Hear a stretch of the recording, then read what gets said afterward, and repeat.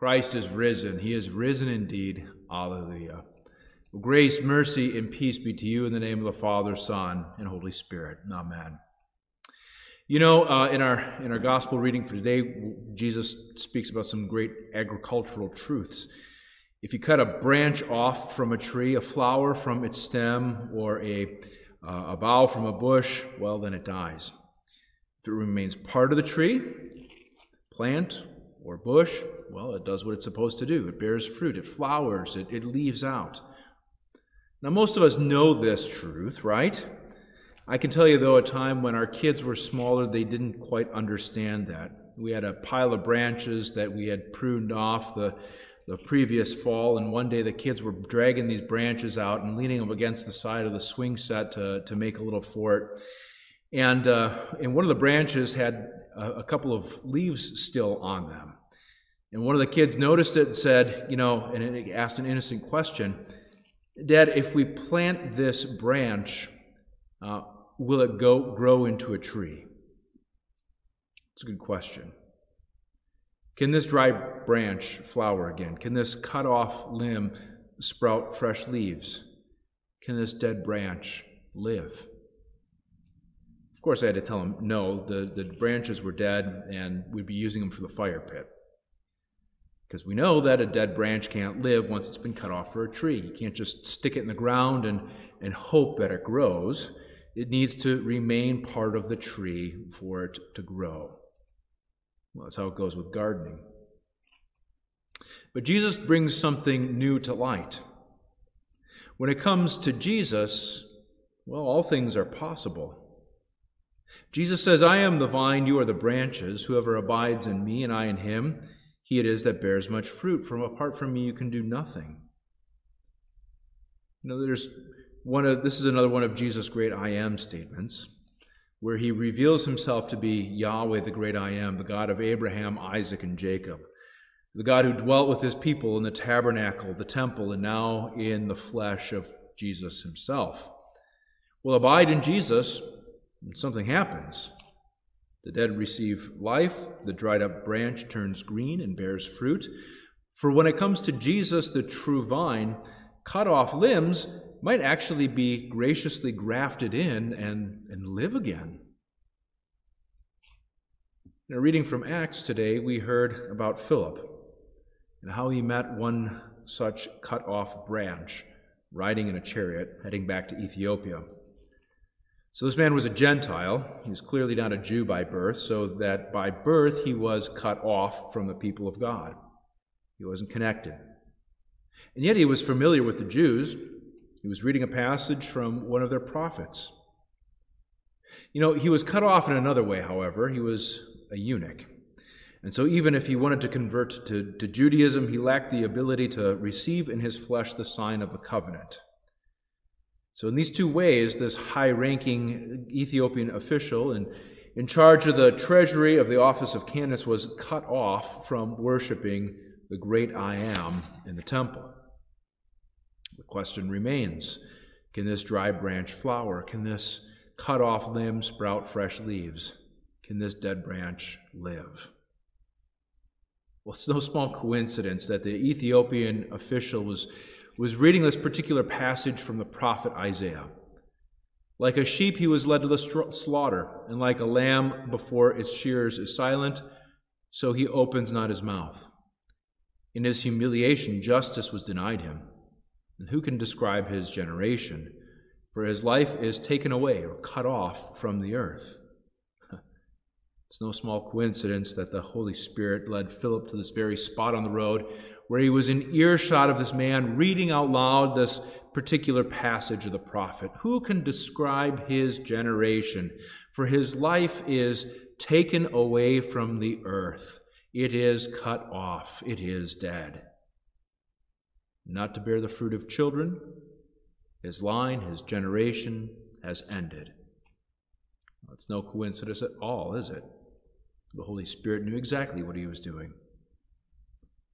The Ethiopian asks also an innocent question. Well, who is this written about? Is it written about Isaiah the prophet or maybe someone else? And from that point on, and from that very place, the Holy Spirit inspired prophetic scriptures. Philip starts to tell this Ethiopian the good news concerning Jesus, the true vine. See, Jesus, the true vine, the shoot of the stump of Jesse, he is the perfect Israel, the perfect Son of God. This one was cut off from the land of the living. Though his death was no accident, his death was the plan of the great I Am to rescue and redeem his cut-off creation from the fires of hell. For this purpose, he allowed himself to suffer the wages of our sin, where he was cut off and died in our place on the cross. Like a sheep going to the slaughter, he was cut off from the land of the living.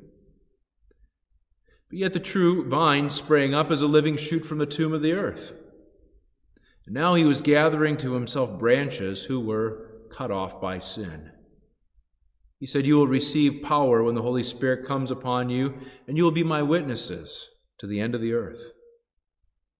As the Holy Spirit filled the hearts and minds of the apostles, giving life to the preaching and teaching concerning the true vine, well, then dead branches were finding life in Christ. For their sins were being forgiven. They were grafted into Christ, the true vine, through the waters of holy baptism. And as they remained and abided in Christ, they were fed by the Holy Spirit through the Word and through the Holy Supper. They received new life, and they bore fruit because they were now abiding in Christ and Christ abiding in them. Well, this first happened at Pentecost, where 3,000 were baptized or grafted into Christ. But now here on the road to Ethiopia, it's happening to one individual person, one individual branch at a time. "Look, here's water," the Ethiopian says. "What's to prevent me from being baptized? What's to prevent me from receiving Christ, the true vine, and for me abiding in him and he in me? What's to prevent me from receiving his word and his supper? What's to prevent me from receiving forgiveness, life, and salvation, the fruits of the cross?" Well, nothing. Philip baptized the Ethiopian in the name of the Father, Son, and Holy Spirit. And that very day, that dry branch was grafted into the living vine. That day, the Ethiopian was connected to Christ the vine, and the rest, they say, is history. Now, it is said that the Ethiopian church today traces its faith lineage back to that eunuch, that dry branch. The Ethiopian church today claims around 400 to 45 million people. That's a lot of fruit. That's a lot of children in the faith for this once dry and lifeless branch. Though this Ethiopian was a eunuch and as such was unable to have physical children, he became a spiritual father to so many. He was grafted into Christ by faith, and so he became a living branch, abiding in Christ and bearing the fruit of the gospel to the people of his homeland. Now, what made his witness so powerful? Well, quite simply, he abided in Christ and Christ in him. Jesus said, if you keep my commandments, you will abide in my love, just as I have kept my Father's commandments and abide in his love. Well, consider for a moment what sort of temptations might face a man who is in charge of a treasury. I mean, we can think of probably many examples in our day how someone has misused their position, how they've been lured by the temptation of money where they could maybe access it pretty easily.